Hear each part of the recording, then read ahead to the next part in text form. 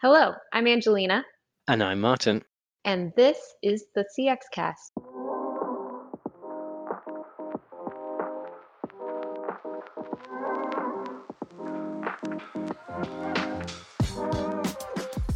Today, David Truog, VP Principal Analyst on the CX research team here at Forrester, is back, and he's been looking into generative AI, which is good because a lot of us are still a little hesitant to dip our toes into that huge ocean of questions. David, how's it going? Going great. How about you? I'm doing great, and I'm ready to hear about the hype. Are we overhyping generative AI, or is it just the right amount of hype right now? I think some people are overhyping it and some people are underhyping it. So it's really a spread. If you compare it to the metaverse last year and the amount of hype that was flying around then, is that a fair comparison? Is it going to crumble and disappear, or is it here to stay? Well, I think that, the metaverse hype crumbled and disappeared. The metaverse itself hasn't and won't. And I think the same thing with generative AI. Right now, there's probably too much hype from some quarters, just like there was about the metaverse. And it'll be followed by some skepticism. And there's a lot of skepticism now, in fact, just like there was also about the metaverse. But I think that generative AI has a more obvious near-term application. And also, people can try it here and now. All the things that resembled what the metaverse eventually will be were less accessible to folks than generative AI is. So right now, anyone, anywhere can just go into a web browser and try ChatGPT, for example, or DALL-E. Whereas experiencing virtual reality, which is one aspect of what will become the metaverse, is just a lot harder. Most people don't have access to the devices. The onboarding is more complex. So, the metaverse just has a lot of obstacles to it that generative AI does not in terms of the initial experience of it. Does that make sense? Yeah, and I had a go of two or three of the platforms. I found ChatGPT was like incredibly easy to use. Mid-Journey, I think, demanded that you create a Discord account and get insulted by a bunch of 16-year-old gamers, so that felt a bit different. Right. Yes. But so, like, where's the state of kind of the interfaces and the accessibility? Because I think our data says that not many people, not many online adults, have actually used an AI platform to create anything. Well, I think it's useful to take a step back and say, what is it exactly? What is generative AI? What are we talking about? And fundamentally, it's a set of technologies and techniques for discovering patterns in content.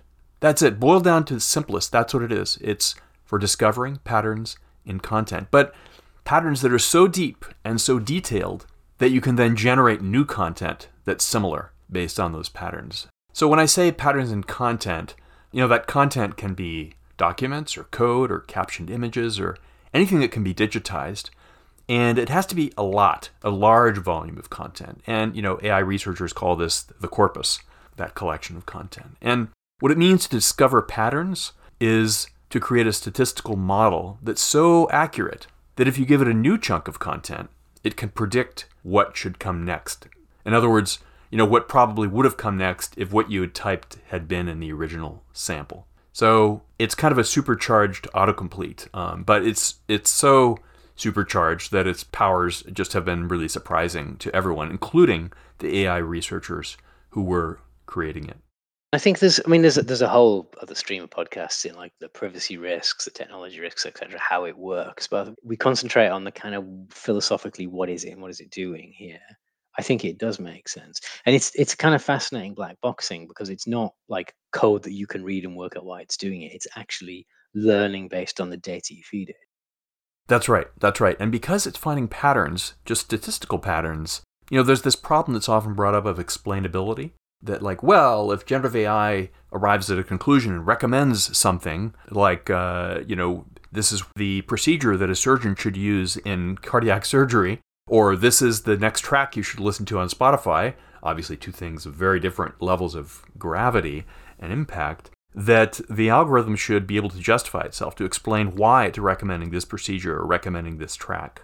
But the truth is, with generative AI, because it's based on neural networks, there's very, very little success at all right now in explaining, in being able to justify how it arrived at that conclusion. And, I think there's a very valid comparison to the way humans think and operate, which is, the brain, the structure of the brain is the inspiration for neural networks and the way generative AI functions.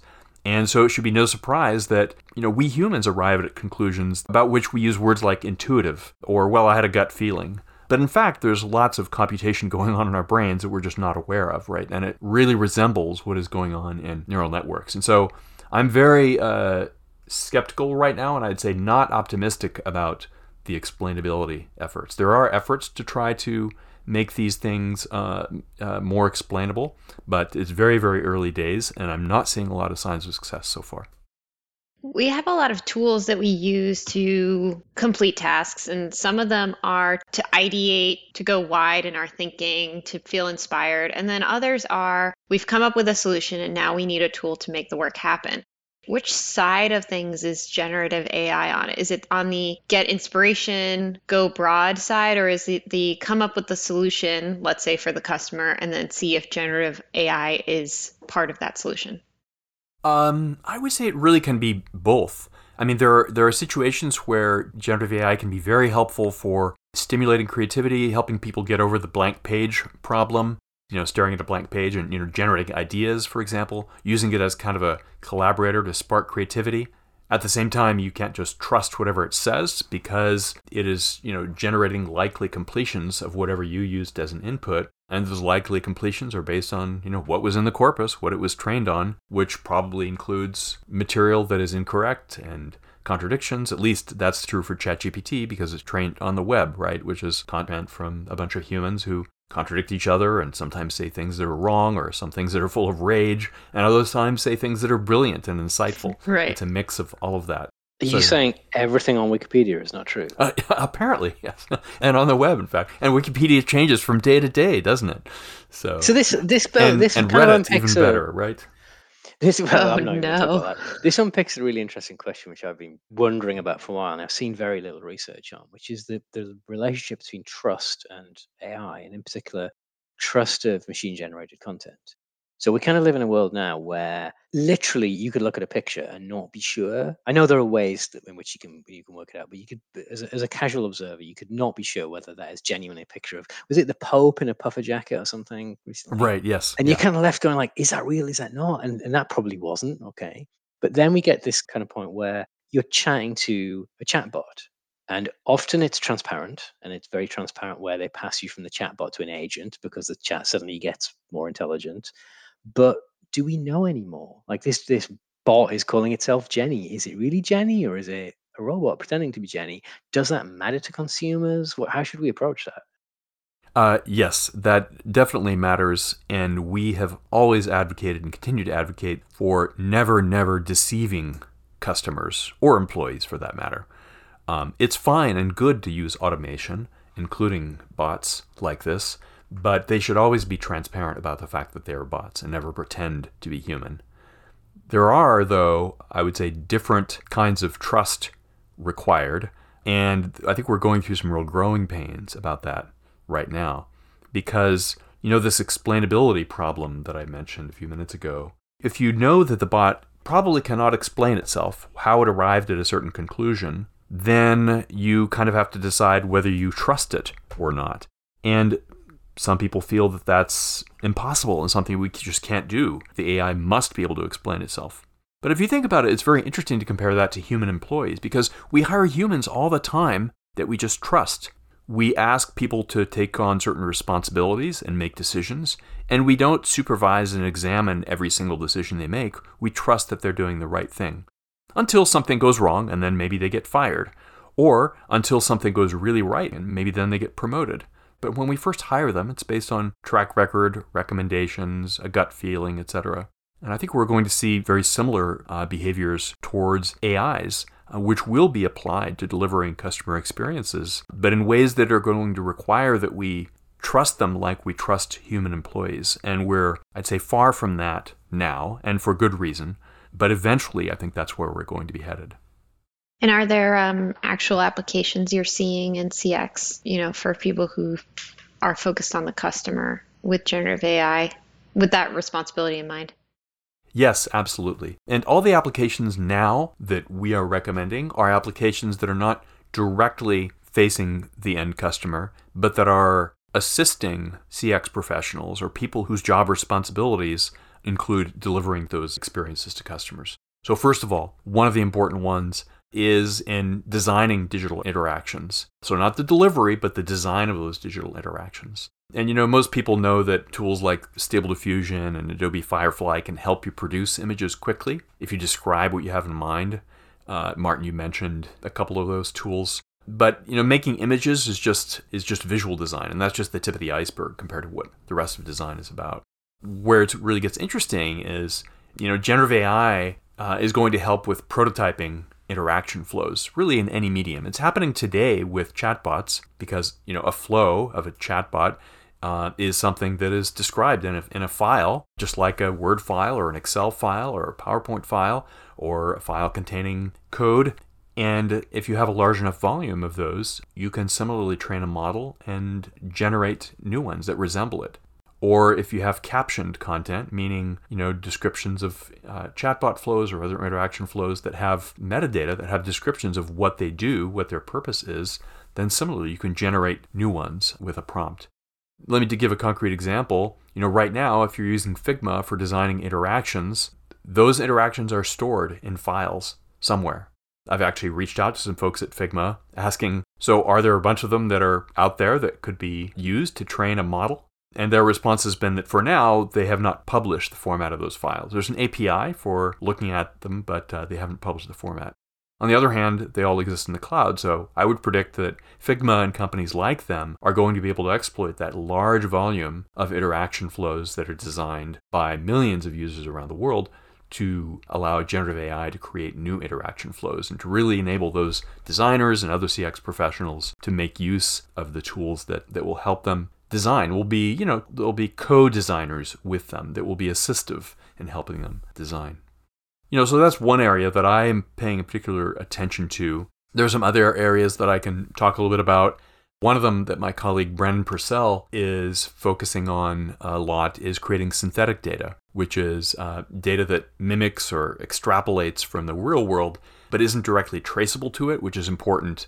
For example, scenarios where you don't have real world data, or it's very strictly regulated. Maybe it would be, you can't include personally identifiable information. And so generative AI can help you create synthetic data in those situations. So for testing or that kind of purpose? Yes. Yeah, for example. Yeah. Our colleague Colleen Fazio, who focuses on customer feedback, voice of the customer, has pointed out how it can be used to summarize customer feedback more effectively. That can be super useful, right? When you have a very large volume of customer feedback and you can get rapid insights into it using the ability generative AI has to summarize content. I think when you talk about the design today, when you connect what you talked about with the ability to kind of mock up workflows, ingest huge amounts of volumes of whether it's a website workflow, a journey map, a chatbot, and then connect that into real data about how people use that experience, whether they complete successfully, whether they abandon, whether they drop out. That feels like it has an interesting potential to go down an optimization route for websites, for apps, etc. Yes, absolutely, because you could essentially be generating many different possible interaction flows in a way that would be hard to scale if humans had to design them all individually, and then do essentially A/B testing on all of them and continuous optimization. At a massive scale. So yes, it's a little bit like, to refer back to the research on journey orchestration that our colleague Joana de Quintanilla does. That's the kind of thing where you could do dynamic journey orchestration based on generating many, many, many, many different flows and doing real-time comparison of how they perform. Absolutely. It's that ability to create, I think, is what's really inspiring about this, because we've been able to run machine intelligence or analytics over big data sets for a long time and generate next best experience, next best action. But yes, for it to then say, this is what it should look like, this is the flow that you should take, is fascinating. Yes, absolutely.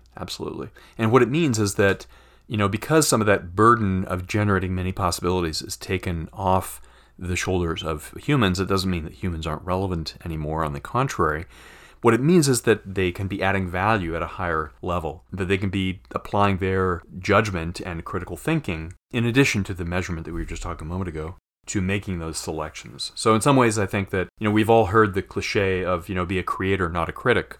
I think generative AI points out that to be a real creator, you also need to be a critic, in the sense of applying critical thinking. and judgment and discrimination between the good idea and the less good idea that the generative AI is producing.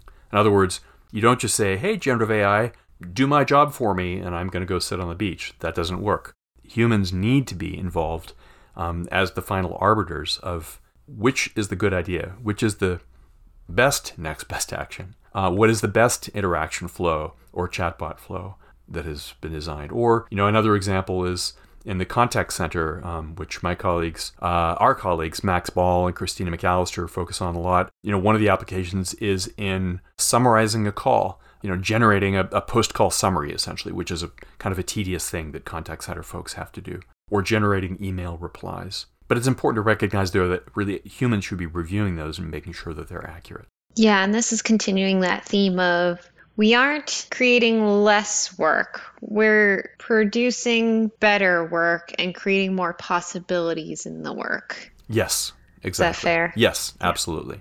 Absolutely. And I think this is an interesting tension I've seen. So I've got a couple of friends who work in kind of gaming and art direction, and they land on different sides of this debate that it's evil, it's going to steal our jobs versus it's a tool, same as paint or whatever. Paint, nobody probably uses paint anymore, which is how sophisticated I am at digital art.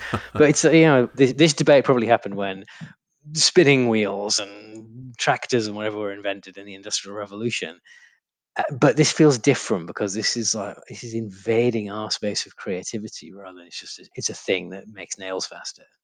Yes, no, that's true. And I think that, to some extent, it's true that there are always new developments in every field and every discipline. And, there was, to pick up on the paint thing, Martin, there was a time when any I'm at the cutting edge, don't okay. There you go. Well, there was a time, right, when any self-respecting painter, mixed their own paints from linseed oil and pigments. And, right. And then, somebody had the idea of putting it in a tube. Instead of having and all those fakes went and bought it from the shop. That's right. Yeah, that's right. And so I'm sure some artists said, well, you're not a real artist unless you mix your own with linseed oil and store it in a pig bladder and keep it stable. And that sort of disappeared, right? And I think we'll see something similar here. Now, that's not to say there aren't issues. I recently wrote a blog post about Adobe Firefly, which is interesting because it's essentially similar to DALL-E and Stable Diffusion in the sense that you can generate an image from a prompt. You type something and it generates an image, or actually a set of images.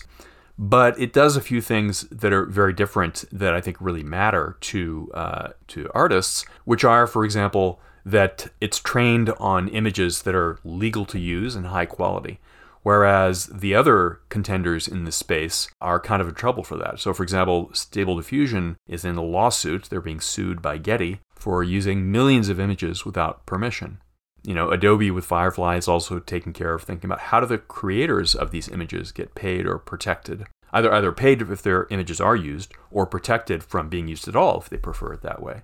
They're also building in normalization away from unwanted biases. So if you say you want an image with doctors and nurses for some marketing campaign you're doing or something on your website, well, historically, photos of doctors were men and photos of nurses were women. Is that the way we believe the world should be?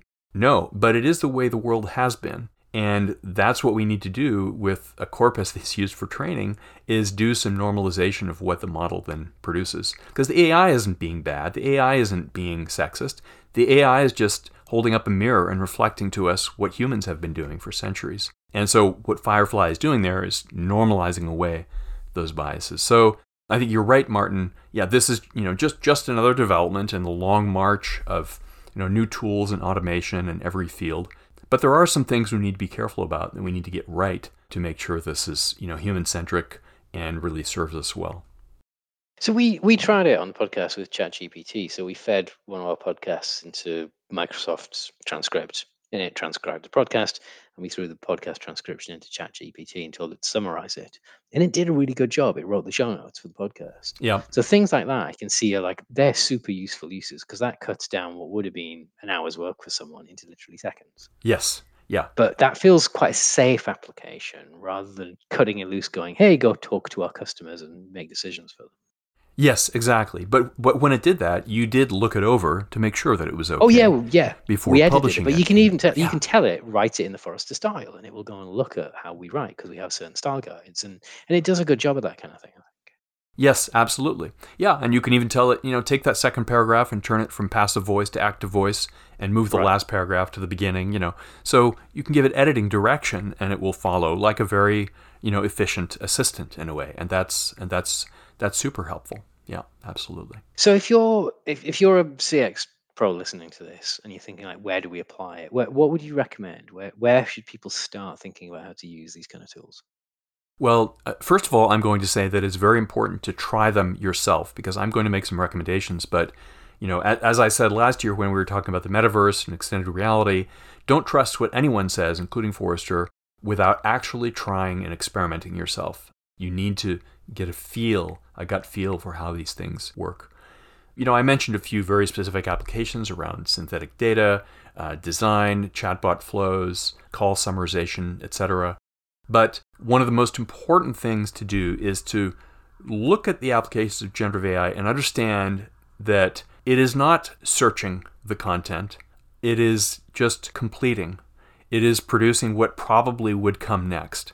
And that means you need to be very skeptical of what is in the content. Maybe I shouldn't say skeptical, but think critically about what is in the content that was used for the training. As a CX professional, you are the advocate for the end user, for the customer. You are the one who stands between the customer having a positive experience and one of your colleagues accidentally, not maliciously, but accidentally doing something that really damages the experience. That is your job. And that means that you really have a responsibility to look at how these technologies are being used and when, for example, the content that is used to train them contains bias or just inaccuracies relative to the sample, the audience that you're serving, and make sure that the experience that's being delivered is aligned with what users' mental models are. There's something very interesting I saw recently. It was an article in the New York Times that interviewed various users about their experiences with generative AI.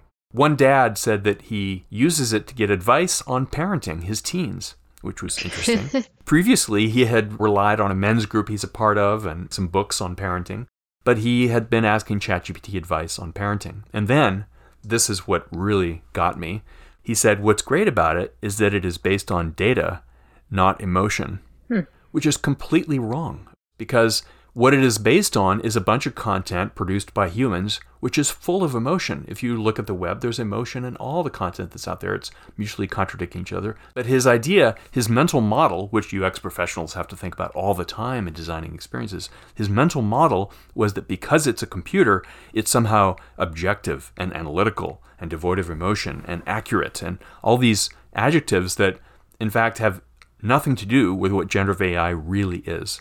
So this goes back to the issue of not deceiving your users, making sure you're clear that they're dealing with a bot, but also making sure it's clear what that bot's capabilities are. That when they're using generative AI, you're not interacting with something that is, analytical and data-based and devoid of emotion. On the contrary, it's aspiring to be more human-like, which means there are great qualities to it, but those are not among them. Yeah, and I like how we've woven into this the inspiration and the care necessary to adopt generative AI and the hope that's tied into it as well. So I feel a lot smarter on this. Do you feel smarter, Martin? I do, yeah. I think that I love the inspiration piece, being able to say, hey, a blank canvas, inspire me, or the connectivity between, like, help me design something, rather than just throw, assume it can do everything. It's help me do the thing and allow me to use my judgment. Yeah. And that point I think David made about the fact that there is emotion in this. I'd never thought about it in that way. I think I'd have erred on the side of it's a computer, it must be data driven, but it's sucking all of its knowledge from the things we put out there. That's something to remember. Yes. Yeah, we're always going to put emotion as a layer on anything we do. Exactly, and that's not necessarily a problem. It can be a problem in some circumstances. In other circumstances, it's actually a huge asset that emotion is woven in, and we just have to be aware of that and where that value is appropriate. And I think another thing that is not very widely understood that I think is really valuable to understand about the way generative AI works is that I kind of oversimplified a little bit when I was defining it, talking about the most probable completion. In other words, if I say the grass on the other side of the fence is always, and I pause, the next word is greener because you've just heard that many times. So that's essentially what it's doing, right? It's completing, but in a much more sophisticated way. But the truth is, there's actually a parameter in these models that's called temperature. And by modifying that parameter, you can make the model select not the most probable next word, but the second most probable word, next word, or the third most probable. In other words, make it complete the sentence with something that is pretty probable, but not the most. So what happens? What that means is that it's going to feel less predictable, less just deterministic, a little bit more unpredictable, and a little bit more creative. Now, if you push it too far and you increase that parameter too much, then it feels a little crazy, a little nuts, because it's totally unpredictable and it seems unrelated. Now, what is that? I think arguably that is a form of creativity. That's what we try to do in brainstorming sessions and ideation sessions, where people, humans engage in icebreaker exercises to get their creative juices flowing, to make connections between distant things. And that's essentially what we're doing with the temperature parameter in these models. And anyone can go play with that, by the way, in the OpenAI website. It's not ChatGPT, just look for what's called OpenAI Playground, and you can mess around with that temperature parameter. It's just a slider, and see how it generates different outputs. And it really gives you, I think, an insight into creativity and predictability and the relation between them. That's a really interesting thought. That tell me the less obvious thing. Tell me what Jack Kerouac would have written. Yeah. Tell me what Nirvana would have done at this point. Right. And just bring some wild creativity that I can't. Maybe I can, but it's outside of my sphere of. Yes, and it's funny you mentioned Jack experience. Kerouac. I was actually speaking about this with someone the other day about the temperature parameter, and his response was, yes, he calls the temperature parameter the psychedelic parameter. Exactly. Because that's essentially kind of what it's doing, making very unexpected connections. Well, I'm going to go and put some Hawkwind on. I don't know about you, Angelina. Yeah. So thank you, David. As Angelina said, I think you've made us both smarter. I hope you've made our listeners smart. So thank you for joining us. You're welcome. It was my pleasure. I think this is really exciting. And, Forrester is very bullish about the potential for generative AI. At the same time, we recognize that we need people who are really customer obsessed and customer centric to be leading these efforts and making sure that generative AI leads us to positive outcomes, not negative outcomes. And we're confident we can get there.